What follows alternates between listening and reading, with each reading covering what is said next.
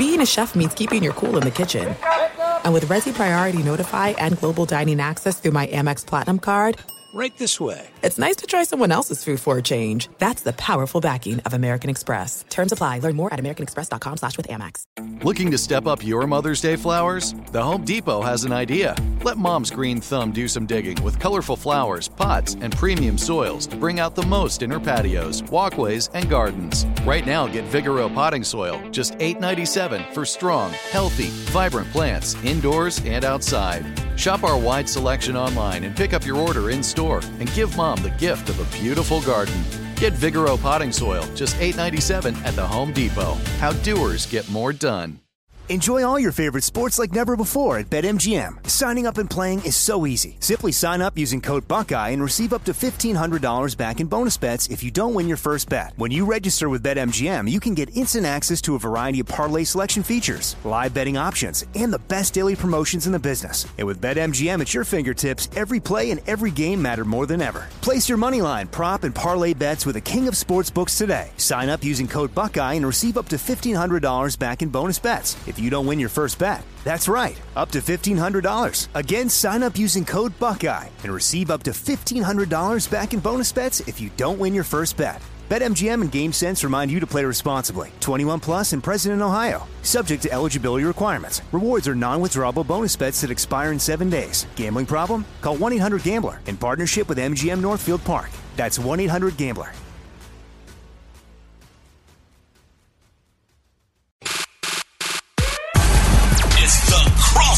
Sports Illustrated's NBA show, breaking down the latest news, rumors, and everything in between.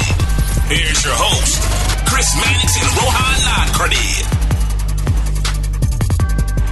This is the Crossover NBA podcast. I'm Chris Mannix, joined as always by Rohan Nadkarni. And Rohan, we've got a lot to get into on the show today. Your first show of 2024 took a couple of weeks off. We had the great Roy Hibbert joining me this past week. I encourage people to go back and listen to that conversation. Some conversation about current events and a little verticality talk as well. Some Lance Stephenson stories mixed in as well.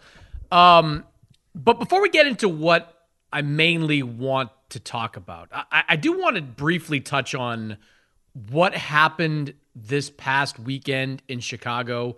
You know what I'm talking about, of course. The induction of Jerry Krause, the former general manager of the Bulls, posthumously into the Ring of Honor in Chicago. Krause, of course, was the architect of those 90s Bulls championship teams. He didn't draft Michael Jordan, but he did put all the pieces around him, including Phil Jackson, the head coach, Scottie Pippen, Horace Grant, made the trade for Dennis Rodman, like all the things that made the Bulls, Jerry Krause put together. Now, he is a largely reviled figure in Chicago, mostly because people point to him as being responsible for ending the Bulls dynasty. Now, it's not that simple, but people point to him as saying, he and his disagreements with Michael Jordan, with Phil Jackson, were the reason that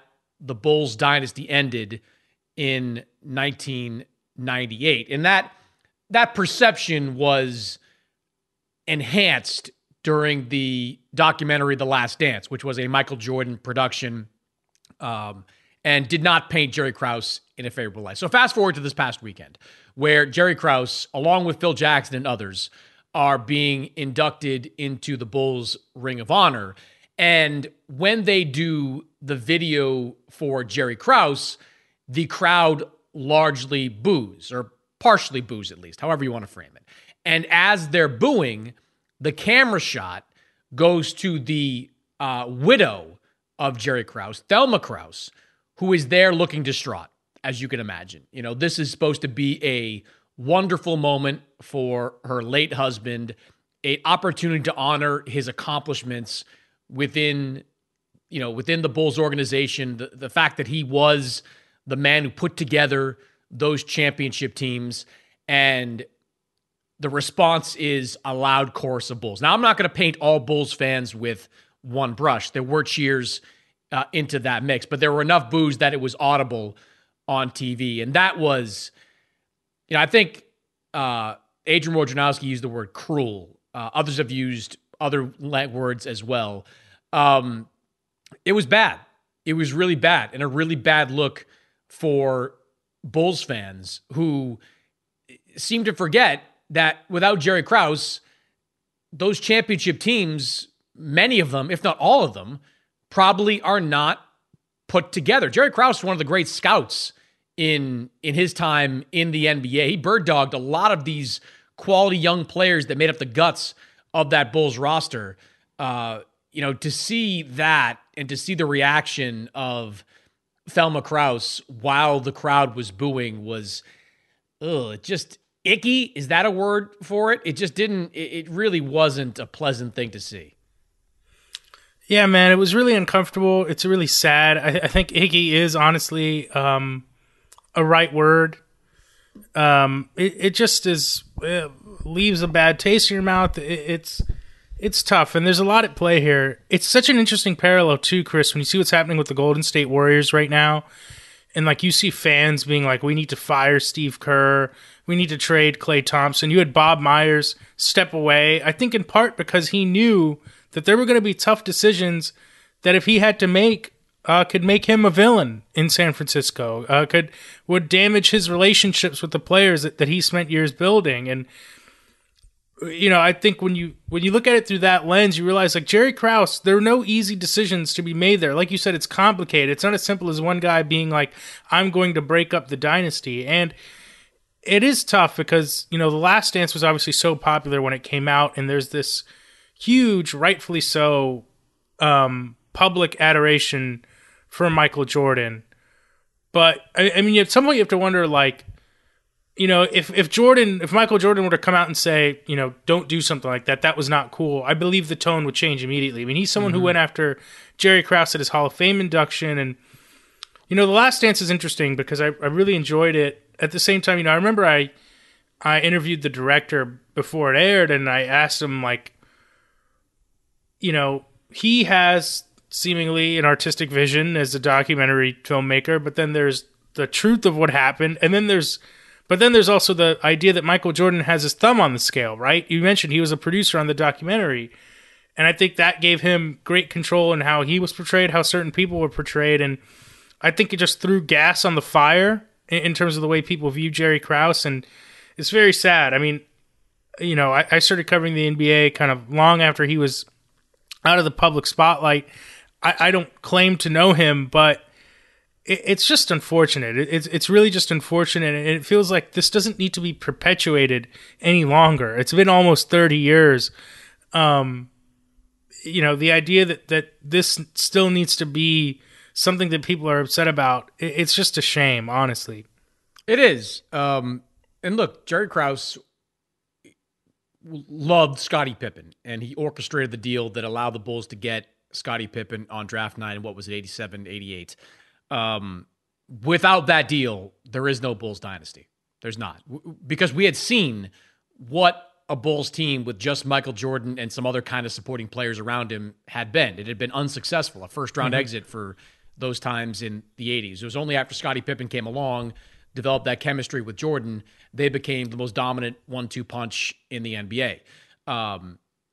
Jerry Krause deserves enormous credit for that. The Horace Grant stuff, Dennis Rodman, all the things along the way, all the guys that were acquired by the Bulls were acquired by Jerry Krause. He was an elite Hall of Fame general manager. And to boo him for something that took place like 25 years ago, yeah, look, could Jerry Krause have done some things differently? Sure. Like, it didn't have to get that acrimonious, although both sides deserve blame for that. Phil Jackson, Michael Jordan, and Jerry Krause, they all share that blame pie for how that Bulls dynasty ended. But they won 6 damn championships. Like, they were and are one of the greatest dynasties in NBA history.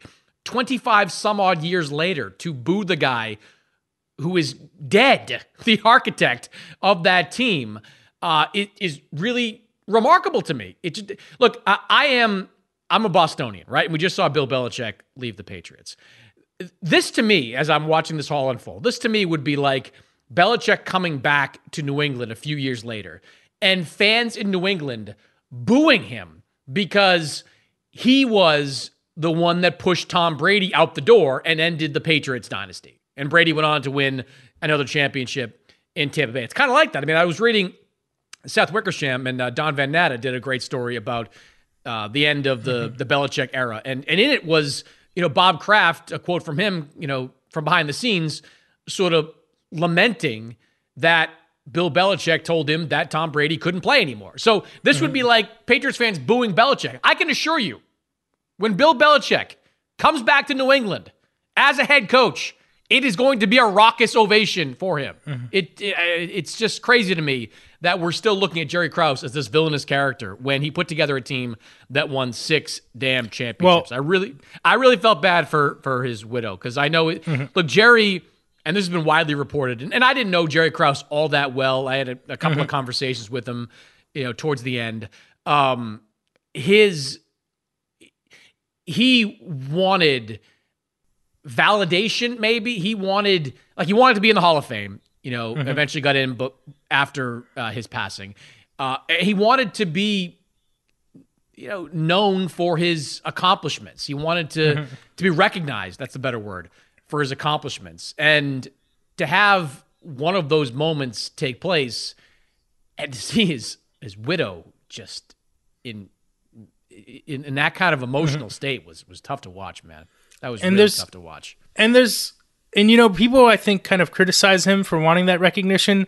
Chris, you know this. Everyone in this business wants to leave a legacy. That's the way it is. And I don't think that that should be held against him for wanting to leave his mark on the NBA, for wanting the recognition for leaving his mark on the NBA. When that's what people are in this business for. They want to leave their mark. They want to say they impacted the game. Belichick should be booed, though. I mean, the guy, come on. Please. No. A cheater, ran Brady out of town, average coach without Brady. Boo the hell out of that guy. Okay. Don't mention him in the same about the Miami Dolphins over the weekend. What a pillar of a franchise that one is. Like that, really just the modern as long as you ignore the 21st century, they did some good things. Well, I mean, look, it's tough for Jerry Krause. It's tough for his widow, and I hope. And again, not painting all Bulls fans with one brush. It's just the segment of Bulls fans that booed, and that's it. I will say this about Stacey King, the commentator for the former Bulls commentator, who started out on the right track when he was criticizing the Bulls fans for going after Jerry Krause. But then he's like, we're not New York. We're not Philadelphia. You think that doesn't happen in New York and Philadelphia? What are you talking about? Little too much sriracha from Stacey King there. Yeah. Like New York, like every time I go to the Garden, there's an ex-Knick there, regardless of what era they played in. They are completely... If you average like 6 points a game for the Knicks in the 90s, we're not New York. You had me, Stacey, until you went. We're not New York. I think it was we're not Philadelphia. Like Kyle Neubeck, who covers the Sixers, said we get criticized for booing Santa, who's not a real person. It's like we're lumped in with this. So little Stacey. You had me at the beginning. You were on the right track, and then you just veered way off that track. Yeah. All right, let's talk about the Lakers. This is a team that we have been discussing almost weekly now because ever since the in-season tournament, they have just been a mess. The most recent loss over the weekend to the Utah Jazz, LeBron James did not play in that game. Anthony Davis did play, was inefficient in that game. And look, even without LeBron, that's a game that a Laker team with expectations should be expected to be competitive and should be expected to win a game like that. Now, the Jazz are playing great basketball. They are looking like the team we saw in the first 2 months of last season. Now they've just turned it on at a different point in time in this year. But, this was another loss for the Lakers. I think they're 2-6 in their last 8 games. They have been a disaster since the in-season tournament, sprinkling in a win or two here or there to kind of slow the bleeding. But they are, that Jazz game notwithstanding, in the middle of a fairly long stretch of home games. I think this home schedule, Rohan, is the come to Jesus moment here. Like, this is where they have to go on a run over these next couple of weeks. It begins Monday night against Oklahoma City. I expect LeBron to play in that game. I expect it to be a tough game. Oklahoma City is really good, but look, they beat the Thunder back in late December. These are the kind of games they're going to have to start to put together, because if they don't, and they get to the end of the month and they got to go back on the road again before the February trade deadline, I don't know what can happen with this group, because this is now their opportunity to show that they are a functional team, that they are not a team that is middle of the pack defensively, which is where they are right now, that they are better than bottom third in the NBA offensively, that guys like Rui Hachimura coming back and Austin Reeves can play better. Like these next couple of weeks, I think, are everything for the LA Lakers. What do you think?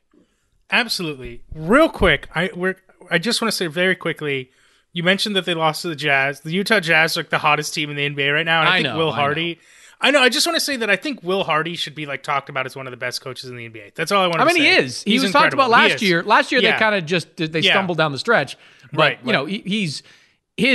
his mind is rare. He's one of the sharpest people I've talked to in the league ever. Yeah.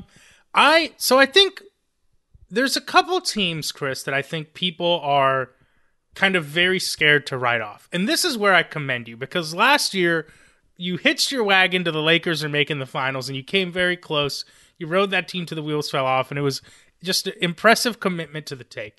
So in the spirit of 2023 Chris Mannix, here's what I got. The Lakers are done. They're just done. They're 19-21, and I think people are so scared to write them off, especially after what happened last year. They end up making to the conference finals, but they get swept. They don't win a game. The Nuggets are in firm control of that series. Listen, and by done do I mean, could they make the second round? Sure. But there are too many teams that are better than them in the West. The Thunder, the Wolves, the Clippers, the Denver Nuggets, the reigning champions. And I just don't see the Lakers. There's not a move on the board for them to make that's going to make them better than those teams, number one. Number two, Darvin Ham has said we're battling injuries. The rotation's been all over the place. I like Darvin Ham. I think he obviously did a great job last year, kind of keeping things afloat there amid all the injuries. But LeBron and Anthony Davis have been healthy. They've played an incredible amount of minutes together. They're right up there with other top duos in the NBA.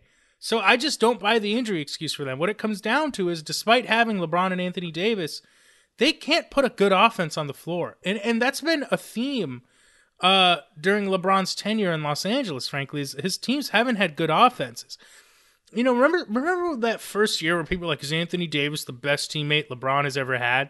And it's like, well, is it too much to expect them to have a top 15 offense every year if they're both still so good?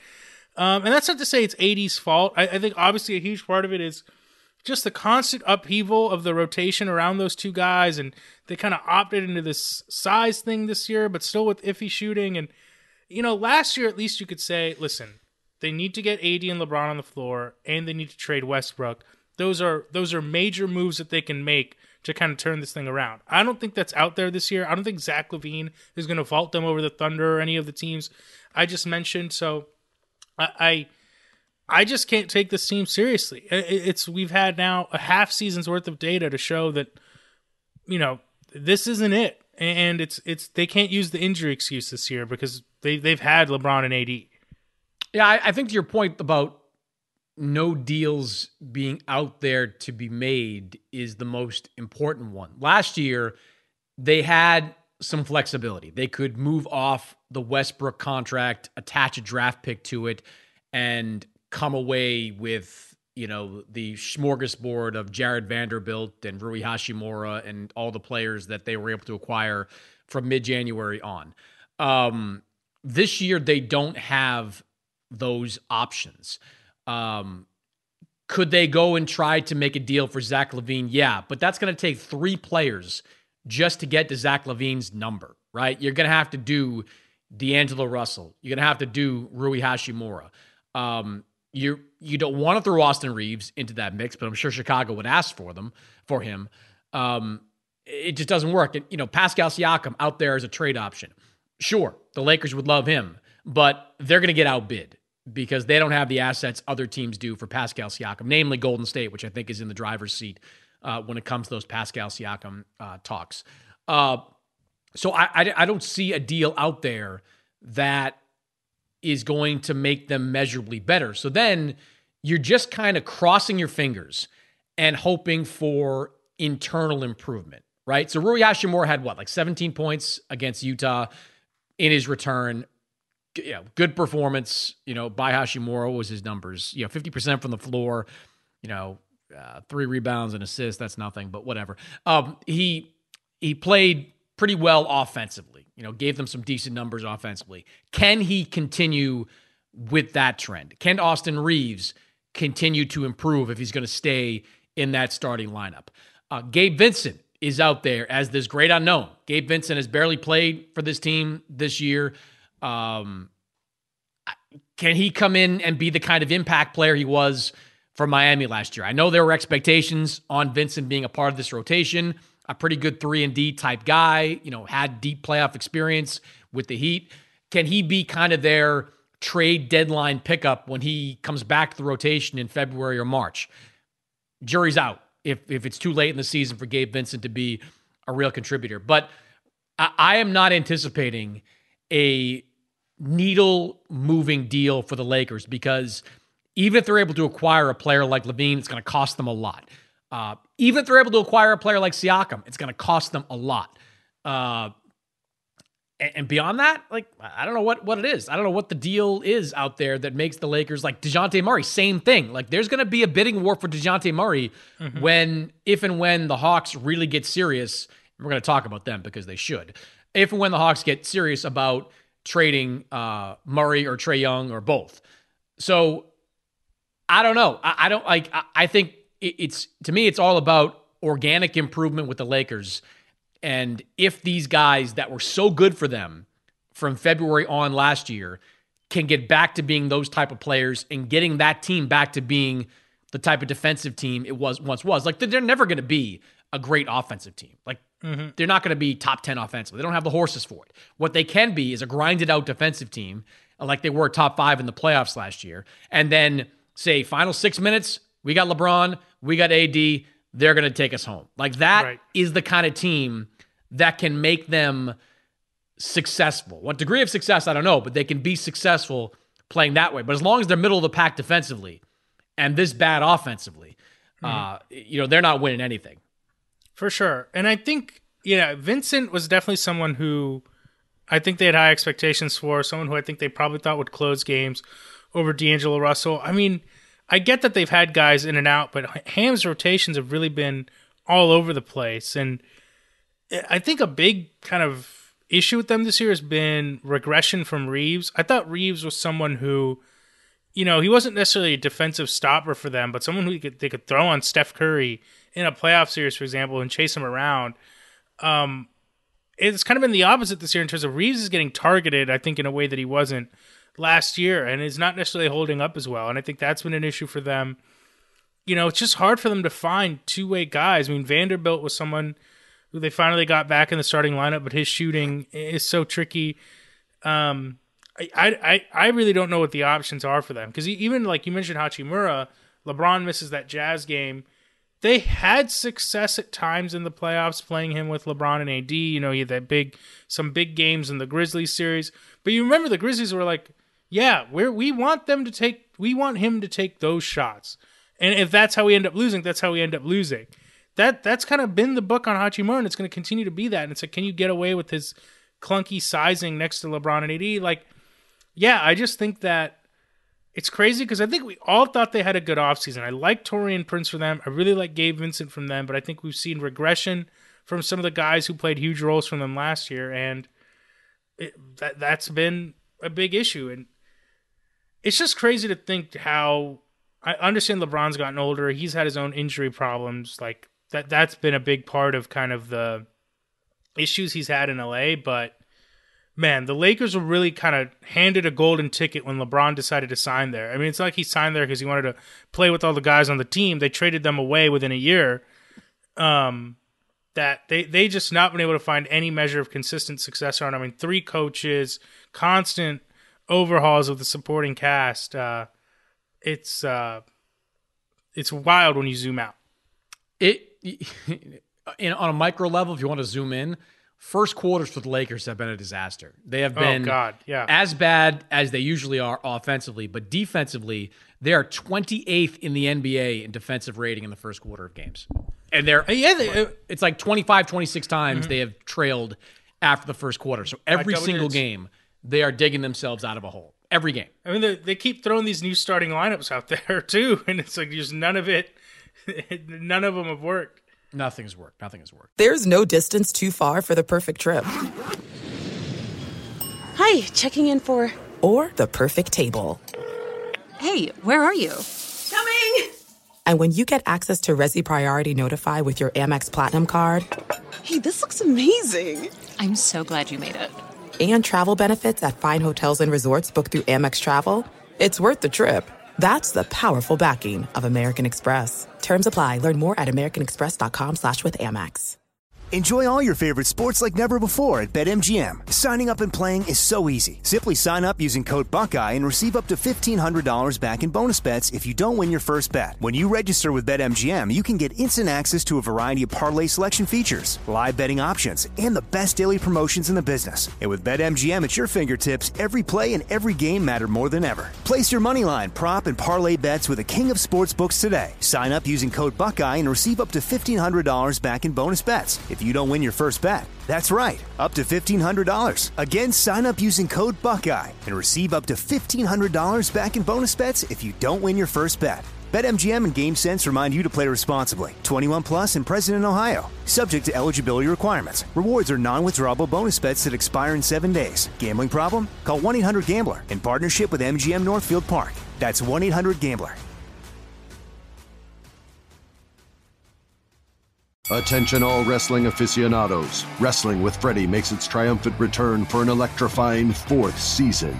This is Freddie Prinze Jr., and I am beyond thrilled to announce that our wrestling extravaganza is back, and joining me once again is the one and only Jeff Dye. Get ready as we highlight the most jaw-dropping matches, dissect the fiercest feuds, and uncover the latest twists and turns in the world of pro wrestling. We're dusting off our legendary side quests and unleashing a barrage of brand new segments that will keep you guys on the edge of your seat like our talks on Unsanctioned Thursdays. Freddie, you know we got to give the people what they want. This season, we have an all-star lineup of special guests who are going to be gracing our podcast, bringing with them their own unique insights, experiences, and all of that in the world of pro wrestling and beyond. Whether you're a seasoned wrestling veteran or a fresh-faced newcomer, we promise an experience like no other. So buckle up, wrestling fans. Listen to Wrestling with Freddie as part of the My Cultura Podcast Network, available on the iHeartRadio app, Apple Podcasts, or wherever you get your podcasts. All right, speaking of nothing working, we're going to talk about the Atlanta Hawks here, a team that we don't often discuss on the podcast, but I think it's now reached the point where we have to have a serious discussion about what the Hawks are going to do. They're 15-23. Just lost to the Washington Wizards. 127-99. That's bad. That's a bad loss for the Atlanta Hawks. They have a pretty good offense, 8th in offensive efficiency. They have an absolutely atrocious defense, 27th in defensive efficiency. So they are a one-way team. They've been that way for most of the last few years, it feels like, but this is, as wide a gap, I think, as you've had. You look at last season, they were 7th in offensive rating, 22nd in defensive rating. Season before that, 2nd in offensive rating. Guess, 26th, that was pretty bad too in the 21-22 season. Go back to 20 and 21, 8th and then 21st. So this has kind of been a theme for the Atlanta Hawks. And, they say the definition of insanity is doing the same thing over and over again, expecting a different result. Well, this is what the Hawks are. They are, at best, a play-in first-round playoff team that gets beat early, and at worst, a lottery team. And it's sure looking like they're a lottery team right now. They have trade pieces, right? You've got Trae Young, who is still a dynamic offensive player. You've got DeJounte Murray, who is a very good two-way player. These two guys do not work together as a backcourt. That's pretty clear. We've got enough evidence to see that much.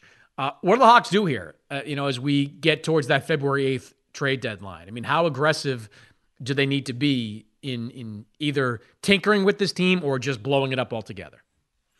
I think it's time to be very aggressive. I thought Trae Young gave an interesting quote the other night. I don't think it was after the Wizards game. I think it was a couple nights before, but I could be misremembering. He talked just about how cerebral you need to be to play under Quinn Snyder and how it can kind of take time to pick up on all the things he wants to do. How much time? How much time? Yeah, that's what I'm saying. He got I there agree. last year. Yeah. Like, how much time? That's what I was gonna say. It's like I'm not doubting it, but it does feel like it's been a lot of time. And when you kind of squinted when Snyder took over, it's like, could this be maybe a little diet version of his Jazz teams? I mean, you don't have Gobert in the middle, but you have a good defensive center in Clint Capella, a good backup in Onyeka Okongwu. It's not like that Jazz team was loaded up with a ton of perimeter defensive talent. I mean, they had good pieces, Royce O'Neal, a younger Bojan Bogdanovic, but, the Hawks have DeAndre Hunter. They have Jalen Johnson. They have guys that you think that they could at least be average defensively. And, people want to point at Trae Young. I think Trae has been, he's not a lockdown guy, but the effort has been there from him this year defensively. I don't think that you can point and say, oh, he's just the lone issue. You remember that year after they kind of made the conference finals, or I think the next year they flamed out early in the playoffs, and the front office at the time was like, we kept the team together a year too long or whatever. I think it's pretty clear at this point that they need changes, and they have guys who are going to be attractive. I mean, it's also tough. Like, I was a big DeAndre Hunter fan, and it feels like he's never really taken off in the way that I thought he had the potential to be a much better player than what he is now, at least as a scorer. I mean, he's a two-way guy that I think the right teams are going to have interest in. They have Bogdanovic that I think teams are going to have interested in. If I were them, I think Jalen Johnson's a guy you try to keep around. He's been probably maybe their brightest spot this season. But is he someone who, if you package with DeJounte, maybe you can get talent in return? I mean, they've obviously been linked to Siakam as well. I think they have to be aggressive because outside of Trae and probably Okongwu, I think you could talk me into trading almost everyone else on that roster. Because as easy it is for like two guys sitting here on a podcast say, trade Trae Young eventually and start over, that's not going to happen. I think he means a lot to that city. It's going to be very hard for them to get a player of his caliber back. We've seen under the right conditions, they can make a little bit of a playoff run. So to me, everything's on the table, and it probably starts with DeJounte, who I really like as a player. But I remember when they first got together, it was the same year Mitchell and Garland got together, and I really like that fit more in Cleveland because both those guys had experience playing off the ball. That's not really the case with DeJounte and Trae, and they've just never really seemed to figure it out. Even Murray's having a great shooting season this year. It just hasn't mattered, and I think it starts with you got to find a better complement for Trae. Yeah, Trae, Okongwu, I wouldn't trade Jalen Johnson either. I like him a lot, and he's under one of those rookie deals, so you don't give up guys like that. Murray, to me, is the most likely to go because he's still widely respected in the league for his two-way game. He's under a long-term contract, so you're not worried about losing him. Team-friendly one, too. After a year. Pretty team-friendly. You're looking at, I'm pulling it up right now, $25 million next year, $27 million. He makes less than Jordan Poole. Well, yeah, there's that.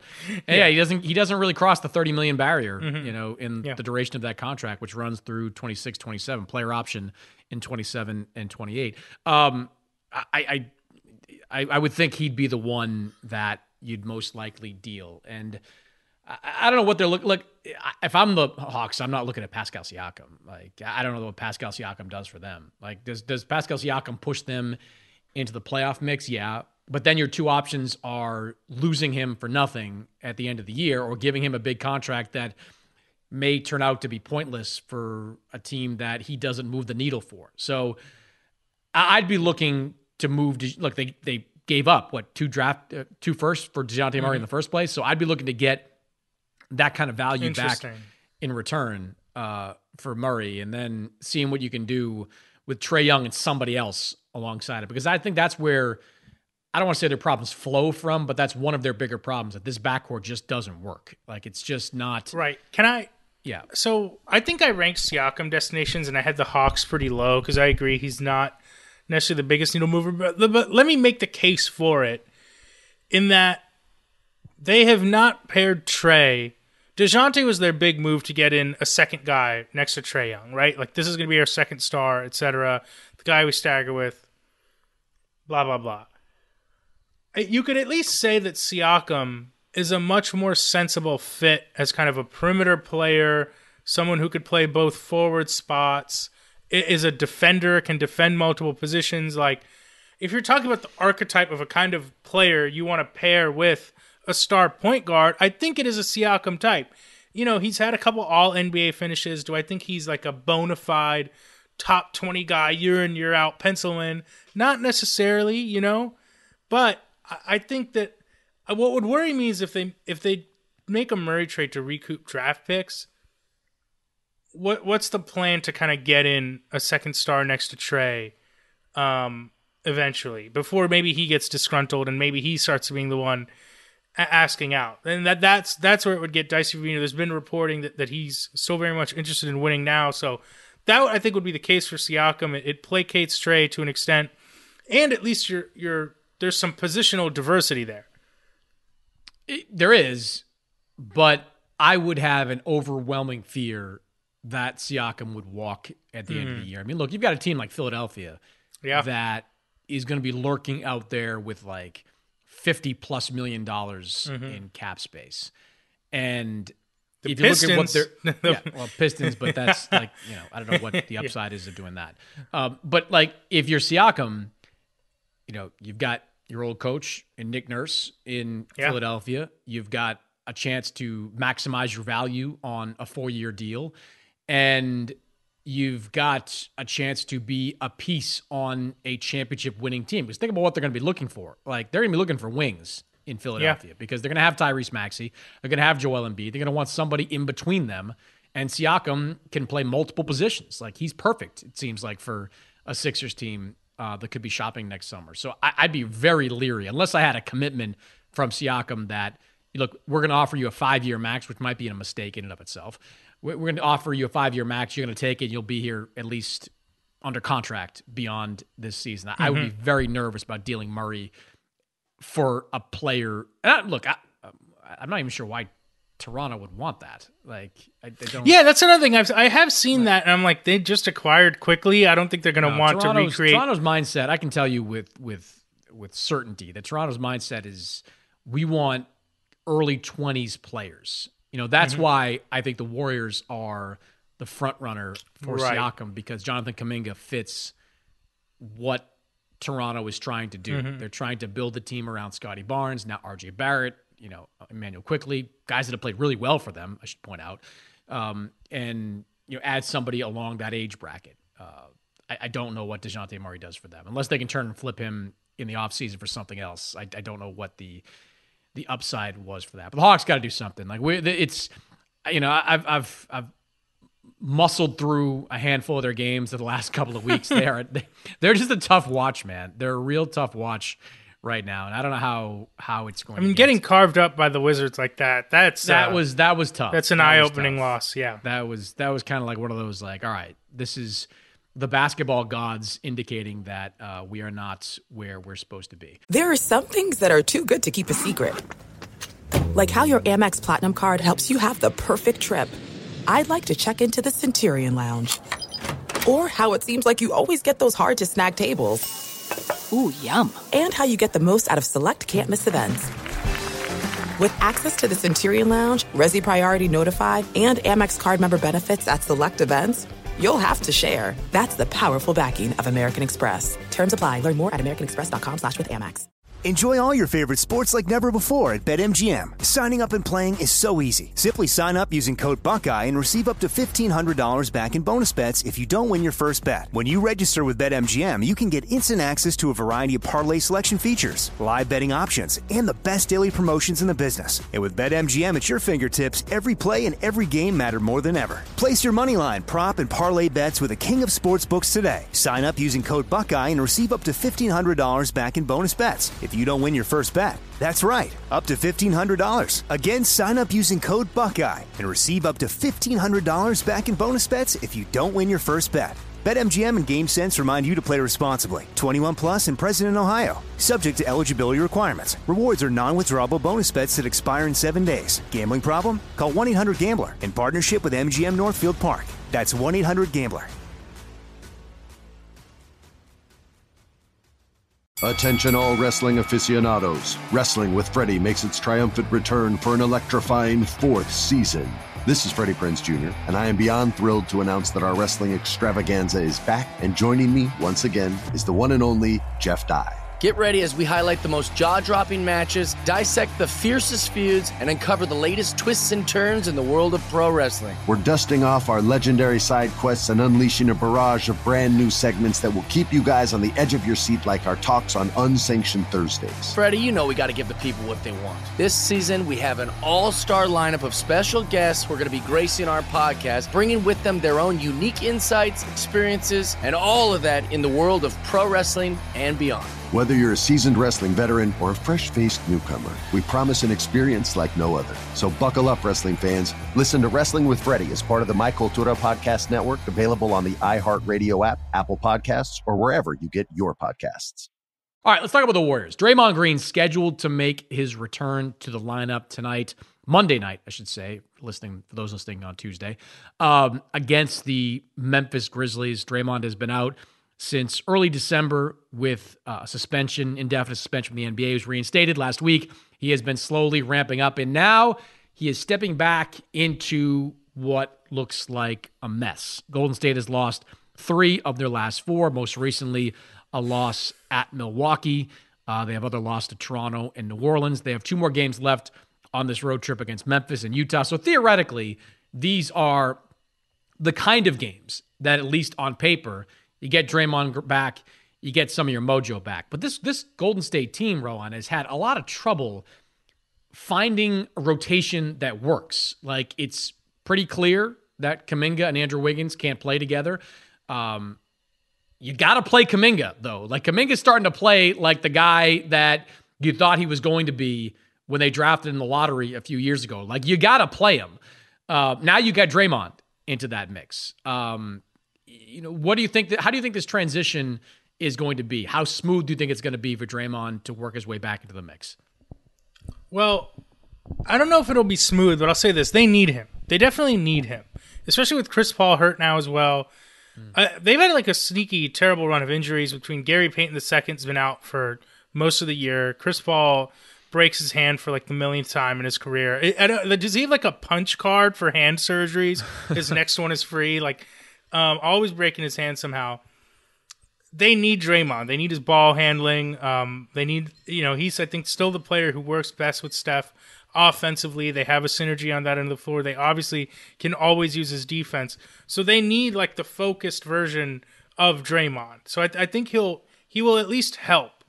To what degree he can help, I don't know, man. Like you mentioned, I don't know what they do with Wiggins and Kuminga. On paper, there's no reason for them to struggle this much playing together. Wiggins' shooting has just completely fallen off this year in a way that's baffling. And I don't know if it's fallout of the personal situation he was dealing with last year. Something's changed for him. But the Wiggins we saw during their 2022 finals run was a completely different player than the guy we're seeing now. I mean, that guy... There's no reason that guy that we saw in 2022 playing defense on Jason Tatum in the finals, hitting big shots, couldn't play next to Jonathan Kuminga. But for whatever reason, it hasn't worked. You're right. Kuminga, his per 36 numbers are really, really good. He gets to the rim. I think he's showing so much more scoring ability that they need to play him. If you think about it, can they get away with playing a Steph, Clay, Kuminga, Draymond, Looney starting 5, though? Is that enough shooting? Who's kind of the 5th in that small ball group? It's tough questions, man, and the pressure's mounting. Like, people, I think, are genuinely, and not inside the organization, but outside the organization, like, the heat's turning up on Steve Kerr, from fans at least. I think people are, before the season, would not have entertained this. Now maybe would entertain the idea of, do we trade Klay Thompson? The Siakam thing, I want to see it just because I think this team needs a mojo change. Like, he's also like an iffier outside shooter and would make it an interesting fit there. But as presently constructed, I don't see this team doing great things. I think Draymond's going to help them. They need that type of player, but they need to make moves still. So after the loss to New Orleans, which was the second straight blowout home loss. Steve Kerr said something to the effect of, we got to start showing some fight. And Draymond can help with that. Draymond's going to bring energy. He's going to bring competitiveness. I think they'll show a little more spirit with Draymond back in the lineup. But we talked at the top of the show about the importance of these next couple of weeks for the Lakers. They are equally important, I think, for the Golden State Warriors. Look at just this next week alone. They've got Memphis, they've got Utah, and they've got Dallas before they get some time off to rest before they go home. That's a stretch where I think they've got to go 2-1 at. You've got to get 2 wins out of those. You got to three. beat Memphis. I mean, you got to beat Memphis. Utah's hot, but you got to do your best there. And then Dallas, I don't know what Luka's health's going to be going into that game, so that's a winnable game, I think, as well. Then you're home, and you've got Atlanta, should be a winnable game. Sacramento, winnable game. Like, Kings have not been world beaters. The Lakers, winnable game. You got the 76ers at home. That's going to be a tough one. And then going into the February trade deadline, you go out on a 5-game road. 5-game road trip, 6 road games in 7 nights. Before you go out on that road trip, you've got to know what this team is, I think. Yeah. Because you go on this road trip and you do have some easy ones. Atlanta's on that trip. You got to go to Brooklyn, Philadelphia, Indiana. Got to play against Phoenix. You got to know what this team is before then. So I look at these next 2 weeks as incredibly important because I'm with you. I don't think that you can't be sentimental with this group. You can't, because you've still got Steph Curry who is, for the most part, playing like an MVP candidate. He has been great. All-star, high-level guy. You got to surround him with other high-level guys. And if that means trading Klay Thompson, that's what it means. If that means trading Jonathan Kuminga to get Pascal Siakam, that's what it means. Like, I just think you got to, and I wouldn't be afraid to deal Kuminga for Siakam. And I know Kuminga could make them pay for that down the line because he looks like he'd be a really good player.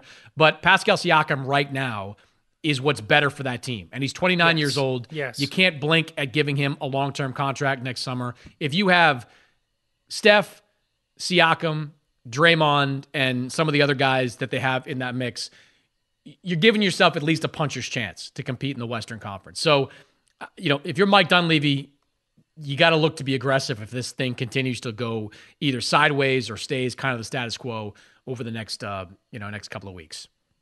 Simple as that. Yeah, I agree. Do you like the Siakam fit there? Because I don't think it's the cleanest, but no, I love it. Yeah. I love it. It's a defensive-minded guy. Yeah, I mean, he's kind of gotten over his shooting yips. I think he's going to be really good. Look, he excelled as kind of that number 2-3 option playing, off of Kawhi and Kyle Lowry during that championship season. Playing off Steph, I think is going to be great for him. I like it there, and he knows how to win in the playoffs. Like, look, Kawhi was the leader of that championship team in Toronto, but they don't win without Siakam playing to the level he played at. So I think he's a great fit there. I would do it in a heartbeat.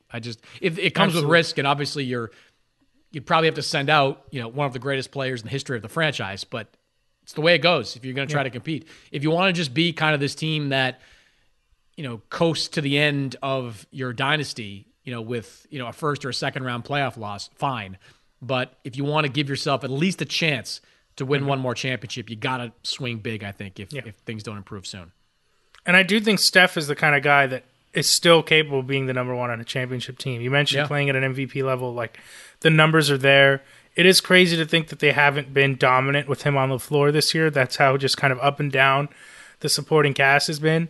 I am fascinated to see, it's like, do they have to trade Wiggins and Kuminga, or does it like Kuminga and Chris Paul get you someone like Siakam? The structure of that trade would be very interesting to me, but I agree. Someone like that would help them a ton. Give them another half-court score or two, which I think would help a lot. Yeah, it's. You look at. We talked about the Lakers too. Like, they're both on the outside looking in right now. And Houston maybe will drop out, but like, that's going to be a fight for both those teams just to make the play-in. And I like the Warriors' chances more, but it's going to be a fight this year, just for them to make the playoffs. Yeah, I agree. Can I finish with one bit of commentary on the New York Knicks? And this is not directed at the New York Knicks, the team. It's directed at the New York Knicks fans. The All-Star voting that was revealed last week that had Jalen Brunson in 6th place, do better, Knicks fans. Do better. Because, look, Jalen Brunson, in my opinion, has a chance to be an all-star starter. I mean, look, I think Tyrese Halliburton is going to get one of those spots. He deserves it. But then, at least in terms of the voting in the Eastern Conference, you've got Trae Young, not going to get a starting spot. Damian Lillard, you could argue, sure, made a great shot last night, but he's been kind of uneven. Donovan Mitchell, not the same guy we've seen in recent years. Cleveland struggling as well. Tyrese Maxey, yeah, all right, fine. But look, the point is that he is as good a case as any of those guys. As good a case as any of those guys, right? And all-star voting accounts for 50% of the starting criteria. So you got 50% for all-star voting. You got 25% from the coaches panel. And you've got, it's coaches or players, I forget. I think it's coaches. And you've got 25% from schmucks like us in the media. And look, I can tell you, I'm giving strong consideration for voting on my official ballot for Jalen Brunson to be the starter. I got into this with my good pal Jerry Ferrara on social media, and then we were texting about it later. It's like, Trae Young's popular with the kids. Trae Young has his fan base outside of Atlanta. Come on. You are the New York Knicks. You have one of the widest and deepest and most passionate fan bases in the NBA. Vote for your guy. You should not be behind Tyrese Maxey. The NBA doesn't let K-pop stars influence voting anymore, right? Like after Andrew Wiggins got in, they got rid of. You can't do. Okay, because I was going to say, they also have so many celebrities. Just get, speaking of celebrities, by the way, if we're just saving things for commentary at the end of the show, can we just very briefly unpack? Do you think Emma Stone knows who Grayson Allen is, or is simply waving goodbye to the Suns? Just, kind of a general goodbye. I got to believe she knows who he is. They're kind of in the same age bracket. He's younger. Though Grayson going gray is certainly made him look more mature. Yeah. I got to believe, because I remember seeing the video, and I was at that game in LA, where I think Bradley Beal had a whole new level of respect for Grayson Allen. I think so too, and I got a lot of questions. I got a lot of questions. Yeah, I would. Yeah, that was definitely not on my bingo card to see Emma Stone say goodbye to Grayson Allen. But problem is, we didn't see the initial part of that. I don't think anybody exactly. Asked him. Yes. And I didn't see it. Honest to God, I would have asked Grayson Allen after. I didn't see the clip until I got home later on. Right. Because that would have been a great soundbite, I think. For sure. You'd be like, we've been tight ever since, Spider-Man 2. Whatever. So, that's a good question. I don't know. But, just to put a button on it, Knicks fans, get out and vote, man. Your guy, I have a friend of mine, a good friend of mine, who is a passionate Knicks fan, goes to Knicks games on the road, was just in Dallas for their Knicks game. I don't think he votes. I'm convinced he doesn't. And, I don't think he votes because he's like, what's the big deal? Nobody cares. I promise you, Jalen Brunson cares. Jalen Brunson wants to be the all-star starter in the Eastern Conference. That means something to Jalen Brunson. So if you want to support your guy, Knicks fans, vote for Jalen Brunson for all-star. He should not be 700,000 votes behind Trae Young. I'm sorry, he shouldn't be. He shouldn't be trailing Tyrese Maxey and Donovan Mitchell in all-star voting. You are the New York Knicks. Your fan base is enormous. Vote. Just go vote. That is my Jalen Brunson PSA for the day. All right, we will be back same time next week. Good stuff.